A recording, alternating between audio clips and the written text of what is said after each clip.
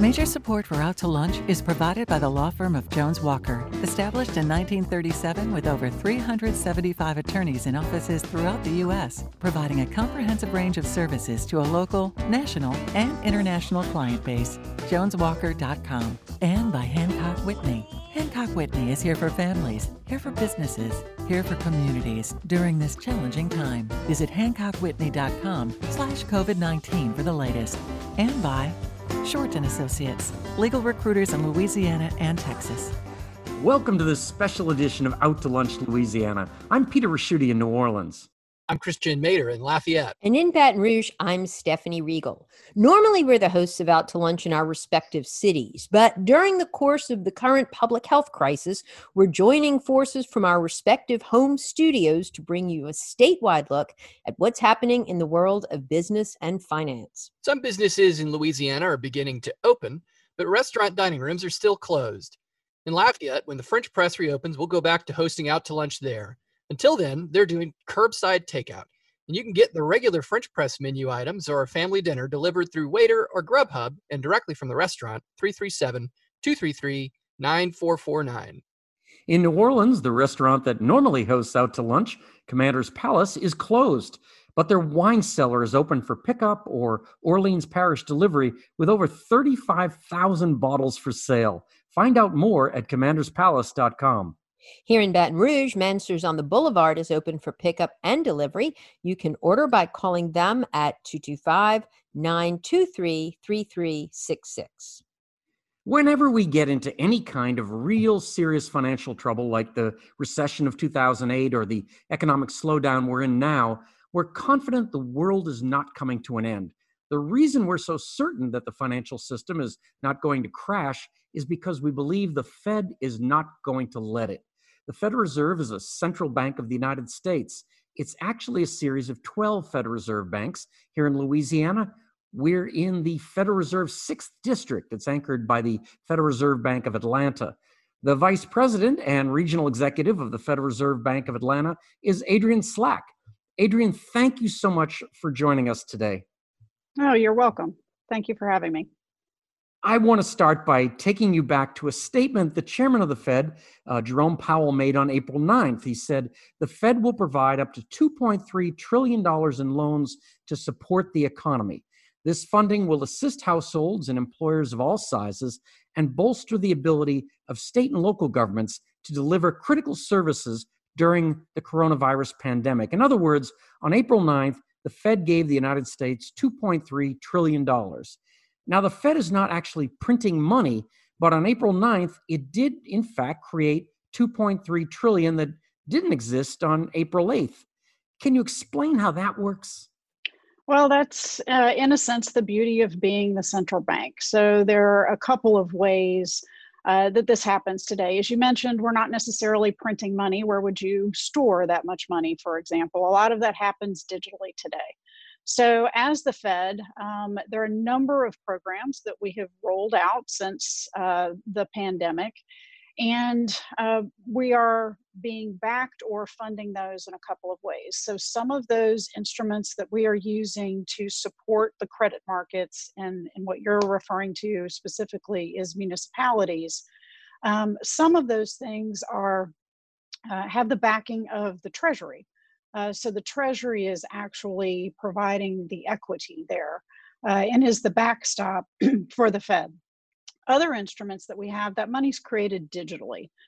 So when we decide, for example, that the economy needs us to support it through additional monetary policy measures, we can provide currency and inject that into the system to make that available to ensure that, in this case, the plumbing of the financial system of the U.S. is flowing correctly. But it is the magic of being the central bank in some sense. It's not unique to the Fed. It's it's the purpose of a central bank. And you want to look at the tools you have on hand. You have you've got moving of interest rates, the reserve requirements. Are they all being implemented now? Yes. So we began with the interest rates as you started. One of the things we learned after the financial crisis is that moving boldly and quickly would be a very effective measure in another downturn. So we have taken those lessons and exercised that here. So interest rates are near zero. In addition to that, we took a number of the lending facility tools that we utilized after the financial crisis and also stood them up within a number of weeks. Since that time, we have, as you mentioned earlier, entered the world of supporting municipalities, supporting the corporate financial markets in a larger way. We are involved with the PPP and the Main Street Lending Program that resulted from the CARES Act. So some of the things we have the power to do independently, and some of them we are doing at the instruction of Congress in combination with the Treasury. Adrienne, this is Stephanie. How much, I mean, I guess at what point would the Fed reach their limit, if that doesn't sound too stupid a question? I mean, is 2.3 trillion is a lot. How much more assistance can it go before things get really out of whack? So 2.3 trillion is a lot. And I mentioned the Treasury earlier. And so some of the lending we are doing, again, has the Treasury's equity as that backstop. And we're a long way from reaching the end of what the Treasury has from an equity perspective. The Fed is prepared to do what we need to do and use the extent of the tools in our toolbox to support this crisis, which is essentially a health crisis that is impacting the economy because of the measures that we're taking to respond to the health crisis. So you mentioned that interest rates have, are near zero. They've been pretty low for a long time. And I mean, that even before the pandemic, this was something that, like I said, become a matter of political dispute. The President of the United States even put pressure on this. I mean, it does sort of raise this question if the economy can function this well at low interest rates, why do we even bother raising them? Well, the monetary policy tools that the Federal Reserve has really stem back to our dual mandate from Congress, and that's price stability and full employment. And so part of how we interact with the economy through monetary policy is the interest rate. It's one of our most significant tools, but it's a very blunt instrument. So the financial crisis in 2008 was very severe, and we needed to drop interest rates to the levels that they were dropped, even at that time, close to zero, to ensure that we were providing an environment where the economy could grow, where businesses could borrow to build and to employ workers, for example. That money that we injected at that period of time, part of why interest rates have remained low and have not increased like you would think they would, is because a lot of that money went into banks to help build their capital. So if you think about it from the aspect of the money we put in the system is meant to generate business. In this particular case, what happened after the financial crisis is a lot of that money went into the bank's balance sheet. And as a result, banks today are in a very stable position going into this crisis and have the ability to lend in this crisis because of that. So is there a risk that interest rates could increase from that activity? Yes. We're a far way from that, and we are committed to keeping interest rates low to support the economy recovering from this event for as long as they need to be. And then at some point we will respond with interest rates moving in the other direction to ensure the economy doesn't overheat. So your question of why do we bother? At some point you need to encourage economic activity, and at some points you need to really pull back the reins on that economic activity so you don't overheat the economy and get into an unhealthy environment. And that's one of the things you keep hearing in the financial press now, is that these actions are certainly necessary, they're helpful, but will it lead to a lot of inflation down the road, which we haven't seen for years? What do you think? Well, again, I'll never say never, but certainly we are a long way from that at the moment. We'll take the price of oil, for example. There is a very much downward pressure on the price of oil today, stemming from a number of things, but too much supply, basic economics, is generating a lot of that downward pressure. For interest rates to increase and accelerate, you really have to have, if you think about where we were prior to this crisis, we were in a very healthy place. We were had close to full employment, I think, by a lot of people's measures. There was still some work to do. The banks are healthy. The economy was growing, and interest rates were pretty well anchored, not quite at our 2% target, but close to it. And this being a health crisis causing an economic crisis,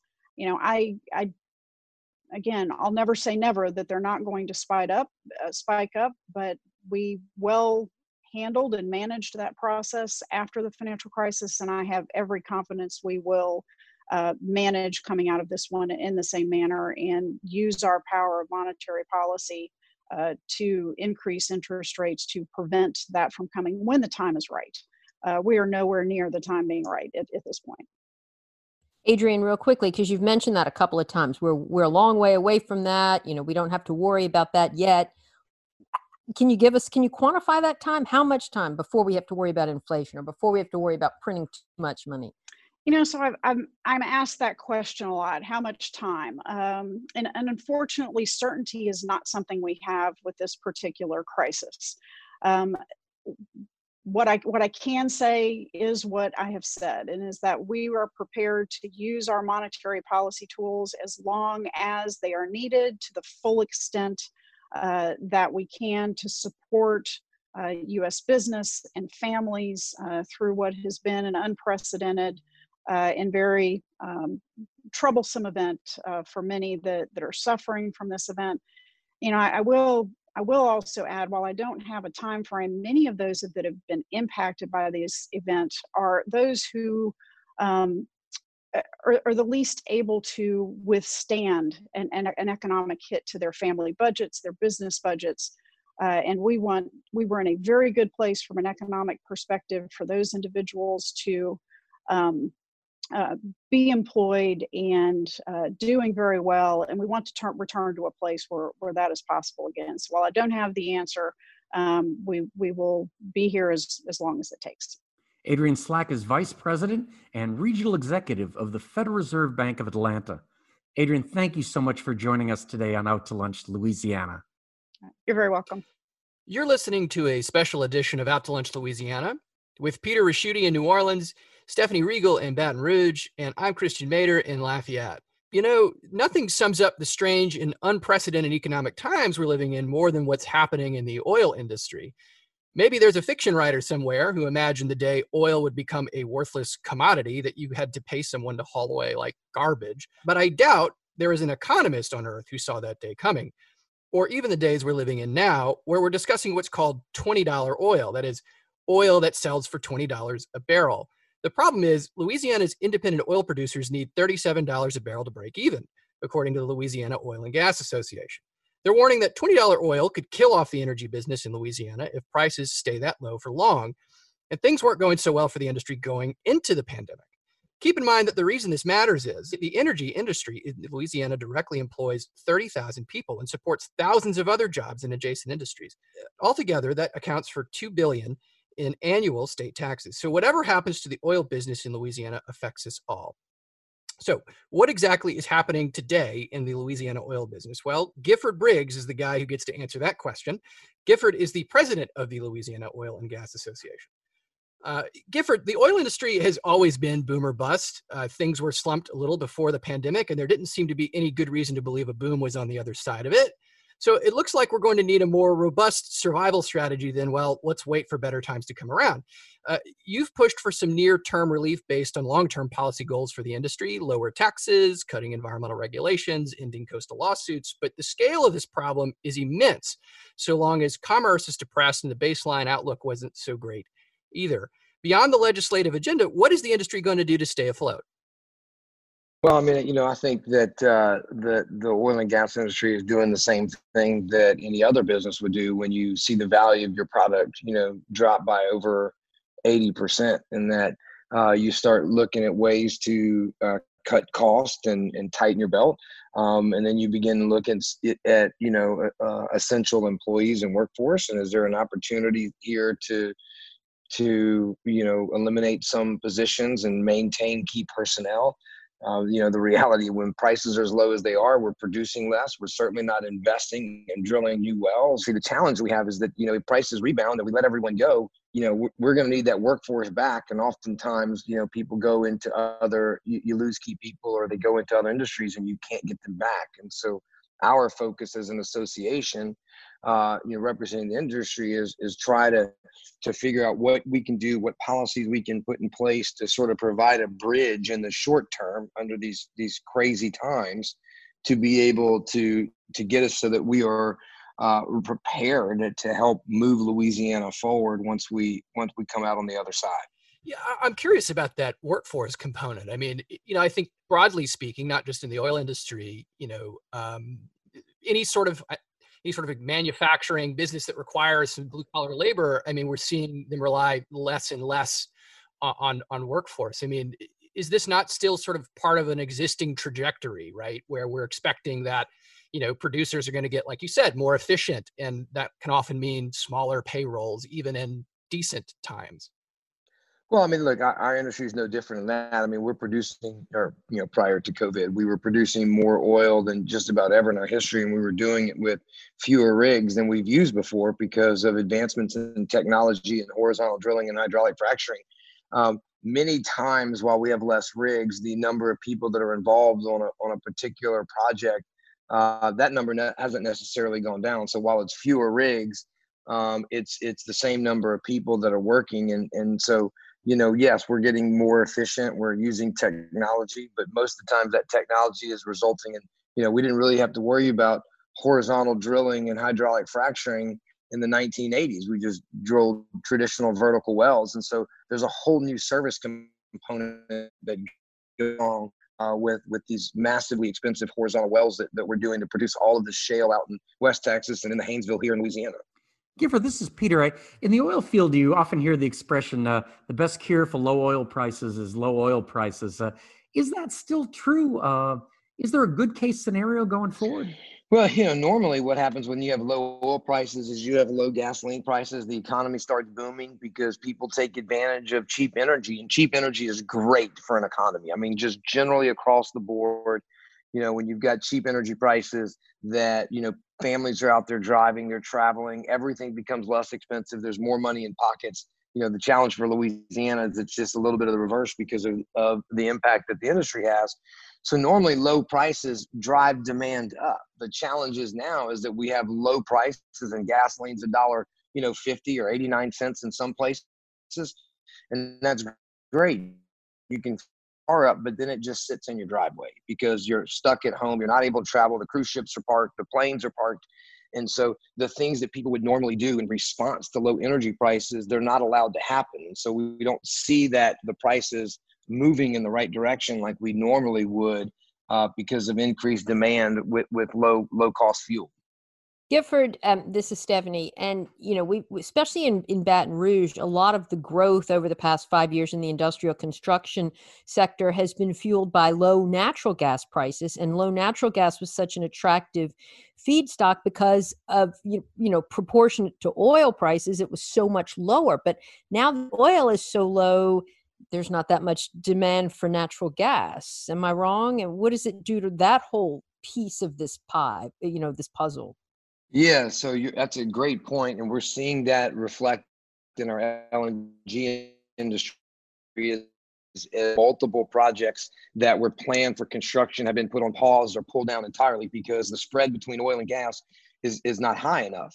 And when there's an 8-to-1 energy content, so a barrel of oil has 8 times as much energy as an MCF of gas, and so you typically over time see a large spread there to make sense. Well, when you can get oil for $23, then you may not want to have to pay the cost for importing LNG and converting that over. So it makes oil globally a better product and provides more energy and more opportunity than natural gas does at these prices. And so we need oil to go back up to $35, $40, $45, $50 and keep natural gas around $2 so that we have an opportunity for a thriving LNG industry. And again, I don't know when we're going to get back there. I guess at some point in time we will. But so Gifford, this is Christian again. We've heard some economic analysts, right, who they look at the widespread, there's no better word for it, economic devastation out there, and they say, well, we're not sure that this is going to sustain for the long term, meaning that they expect maybe later in the year things will right size because people will start buying things again, right? When you guys are looking at the arc from here on out, say toward the end of the year, is the expectation that consumption will remain really low such that the supply problem continues to be the primary issue? Or are you guys expecting that those economists might be right and we'll see something of a quicker spring back? It's hard to predict just because we have no idea what we're looking at. I mean, we put, hundreds of millions of barrels of oil into storage, and we have a ton of refined product in storage. And so it's going to take us a while, to eat through, what we've stored up. And I think the real question is going to be are people going to get out and start driving? Sure. Are they going to get on a cruise ship? Are they going to be ready to go to Disney and in a park with, thousands of other people? And so that's the question about how fast does consumer confidence come back at that level. And it almost feels like it's probably going to get there around October or November, which is when everyone is also predicting the second wave of, COVID-19 or COVID-20 or whatever it'll be called to come in. And so I guess the question is going to be is how fast does it recover? How fast does everyone feel comfortable returning to their pre-COVID life? And then, are we prepared, cure or vaccine or whatever we need to weather the next, flu season or corona season, whatever it is? Because, if we get all the way to October and it's building up great, but then people start getting sick again, and we have this same reaction again globally, then it's just going to be maybe we're in for a much longer term cycle before people really feel confident returning to their lives, getting on planes, taking their grandparents on a cruise of their lifetime. And, those are the things, the markers that I'm looking at to say, when is it going to come back? And my wife's a travel agent, so we're living it on a daily basis and seeing where people's comfort level is right now. So let's say this plays out for a couple more years. Gifford, worst case scenario. What happens then? Y'all are looking for tax breaks and things like that, and pushing for cut on the industrial tax exemption, the severance taxes. But that's not really going to do the trick. That's just a little bit of relief here and there. Right. No, look, the measures that we're looking at in this legislative session are, I say bridges, because we always talk about natural gas as a bridge fuel, but these are emergency type measures where we're looking to infuse capital into producers as fast as possible so they can keep wells flowing. We got our study that just came out, released yesterday, indicated that 80% of the producers have already taken steps to start shutting in production. And once we start shutting some of this production in, we have the risk of losing leases. Some of the wells, just because of the geology, may never be able to be brought back into production. Some of them are going to need a significantly higher price of oil in order to make the investments to bring them back. And so that just sort of slows our recovery down. So we need these measures, the legislature, to try and bridge this recovery. Gifford Briggs is president of the Louisiana Oil and Gas Association. Gifford, thank you so much for joining us on Out to Lunch, Louisiana. Thank you all. Thank you very much. You're listening to a special edition of Out to Lunch, Louisiana with Christian Mader in Lafayette, Peter Raschuti in New Orleans, and I'm Stephanie Riegel in Baton Rouge. No matter which part of the state you live in, you've survived disasters from catastrophic downturns in the oil business to biblical floods and storms. One of the most cataclysmic of these in our lifetime was Hurricane Katrina. New Orleans was brought to its knees in a way that, till it happened, had only existed as a theoretical worst-case scenario. Beyond the threat to life itself, hardship like that, and the crisis we're going through now, creates enormous suffering. It also creates heroes. After Katrina, one of those New Orleans heroes was Blake Haney. Blake is the owner of a business called Dirty Coast. Dirty Coast makes hip t-shirts with a New Orleans flavor. After Katrina, they also made a sticker that said, "Be a New Orleanian wherever you are." Dirty Coast was then a small store, but demand was so great for those stickers, Blake gave away around 1 million of them. And the reason I'm bringing this up is that the slogan united a far-flung diaspora of New Orleanians and captured the resilience that directly reled to the rebuilding of the city. Today, Dirty Coast has 4 outlets and a significant e-commerce component. Blake still runs the company. He's also the co-founder of Locally.com, a nationwide e-commerce site that drives consumers to brick and mortar stores, and Bayou Brands, an e-commerce and product development consultancy. Blake, there are very few thought leaders who have actually been on the front lines of rebuilding a shattered economy. You're one of them. What lessons did you learn last time that we can apply right now to rebuild the local, state, and even national economy? Well, hi, thanks for having me on. I'd say that my experience with Dirty Coast was a mixture of, like lots of sort of startups, was some luck. It was good timing because we were already building and developing the brand, probably 9 months to or a year before the federal levy failure, and it was something that was already in the works. We were already planning on developing products that were about the city, and it just so happens that when Katrina occurred, there was a need for sort of bringing people together, sharing their pride in neighborhood and place. And there was enormous amount of solidarity, obviously, within folks who were back in town. So it's fortuitous timing for us to launch this brand. The growth of it over the first 2 years, not necessarily just in sales, as it was still a small operation, but in terms of just audience and response was really amazing for all of us who were involved. And I'd say for me personally, the real challenge was because at the time I was still running a web development studio and had clients, was trying to figure out, do I still have clients and where are they and do they need my services? And so I had to pivot then to figure out what projects I could work on. And luckily I was able to do some web development work around the recovery, which kept some of the people I was working with employed.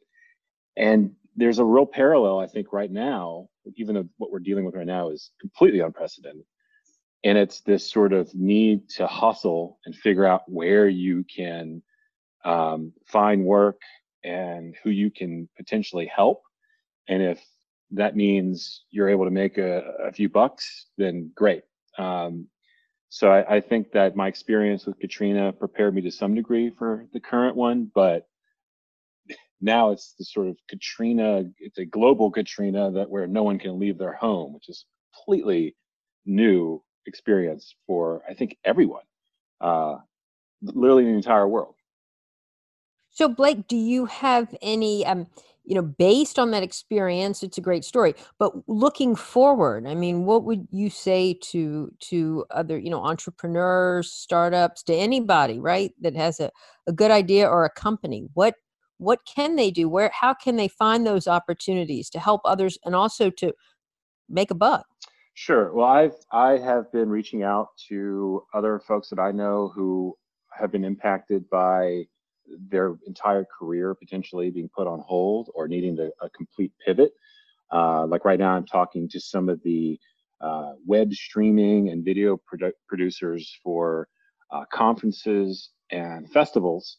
And we're talking about developing an online platform so you could technically have a virtual French Quarter Festival, or you could have a virtual conference. And so it's something where I'm going to try and assist them with this build online of this platform.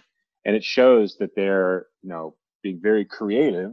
We're trying to figure out how do we continue to do what we do, continue to use the skill sets that we have and our contacts, and build a whole new way of paying the bills and supporting our clients. So I think one of the big challenges and opportunities for folks is just to figure out who is impacted by this and how can you build a business model around solving any of their problems using the skill sets and experience that you have, or at least your network that you have. So it definitely takes some creativity and some hustle and sort of thinking outside the box, using that term. to come up with it. But I think now is actually the time where you're going to see an enormous amount of entrepreneurial growth, and new companies and new projects, new tools being developed. So in that sense, it's exciting, but it is always terrible to have something catastrophic have to occur for new things to rise out of it. Blake, with what's happened in the pandemic, obviously online sales have gained against bricks and mortar. If you were meeting with somebody with a new idea, would you advise them to have any bricks and mortar?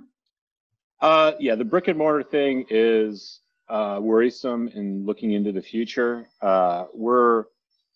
We actually, within Locally, we developed a new tool called Sync Locally that we launched a few weeks ago that is an app that connects between our Locally platform, where we pull in and organize and know what's in stock in the physical stores, and can then push that dynamically to Shopify so someone can have an e-commerce site up fairly quickly, which I think is now a complete necessity, if anything, to be able to power curbside pickup, because you can still have a store which you can treat like a warehouse, so someone can buy something online, come by and pick it up, or do free local delivery.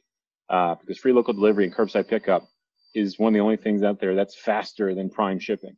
So the ability to use your physical store as a warehouse as a means to get products in front of people in 30 minutes to an hour, I think is a benefit and advantage that retailers who have physical stores have right now. But would I personally right now drop $7,000 on a really expensive rent in the French Quarter? Probably not.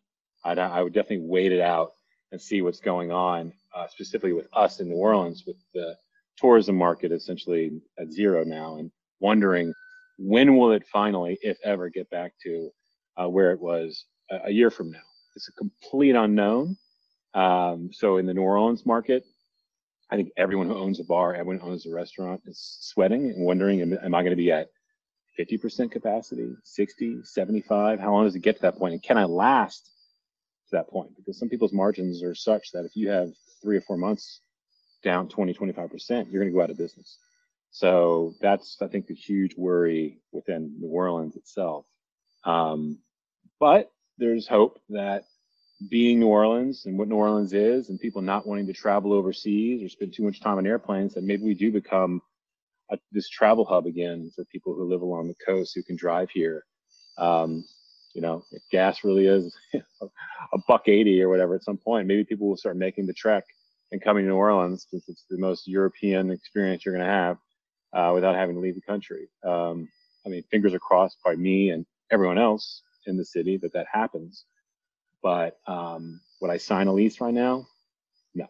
Blake, I'm curious, something that you just said, you're kind of looking at how small retailers generally have tight margins, right? And one of the things that I've read recently is, the idea that really the conditions of the pandemic are favorable, let's say, relatively speaking, to larger retailers. And the idea being that we could see a lot of consolidation and a lot of mom and pops and stuff. Do you really feel like e-commerce is something that's enough of a lifeline for small businesses to survive beyond that? Or do you think that, consumer habits really are just going to go back to?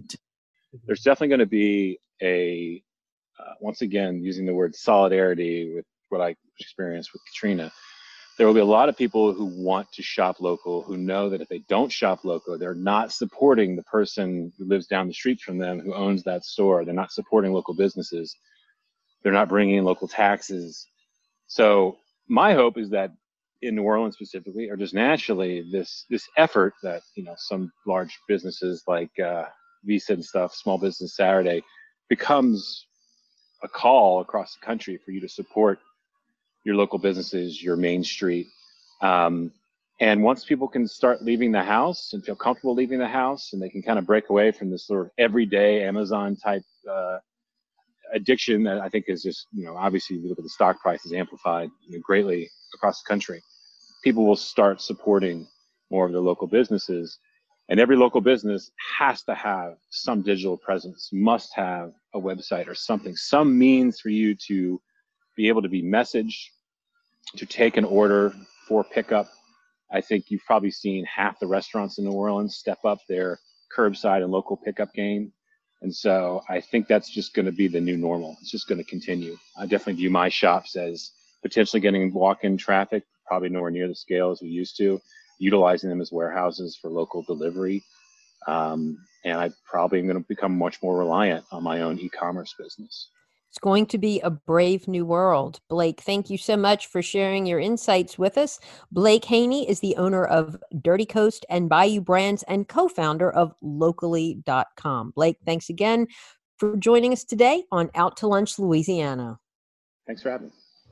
And thank you for joining us on this special edition of Out to Lunch, Louisiana. We've edited the conversations to fit into the time slot here on your NPR station.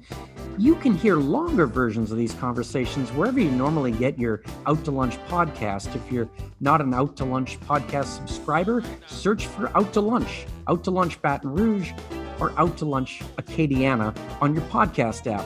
The producer of our show is Grant Morris. Our technical producer is Eric Merle. And photos from this show on our website and social media are taken by Jill LaFleur. I'm Peter Raschuti in New Orleans. I'm Christian Mader in Lafayette. And I'm Stephanie Regal in Baton Rouge. If you're in an essential industry or you're able to return to work, remember to take care of yourself. If you're not going to work, stay home and stay safe. We'll see you back here next week for more Out to Lunch, Louisiana. Major support for Out to Lunch is provided by the law firm of Jones Walker, established in 1937 with over 375 attorneys in offices throughout the U.S., providing a comprehensive range of services to a local, national, and international client base. JonesWalker.com. And by Hancock Whitney. Hancock Whitney is here for families, here for businesses, here for communities during this challenging time. Visit HancockWhitney.com/COVID-19 for the latest. And by Short & Associates, legal recruiters in Louisiana and Texas.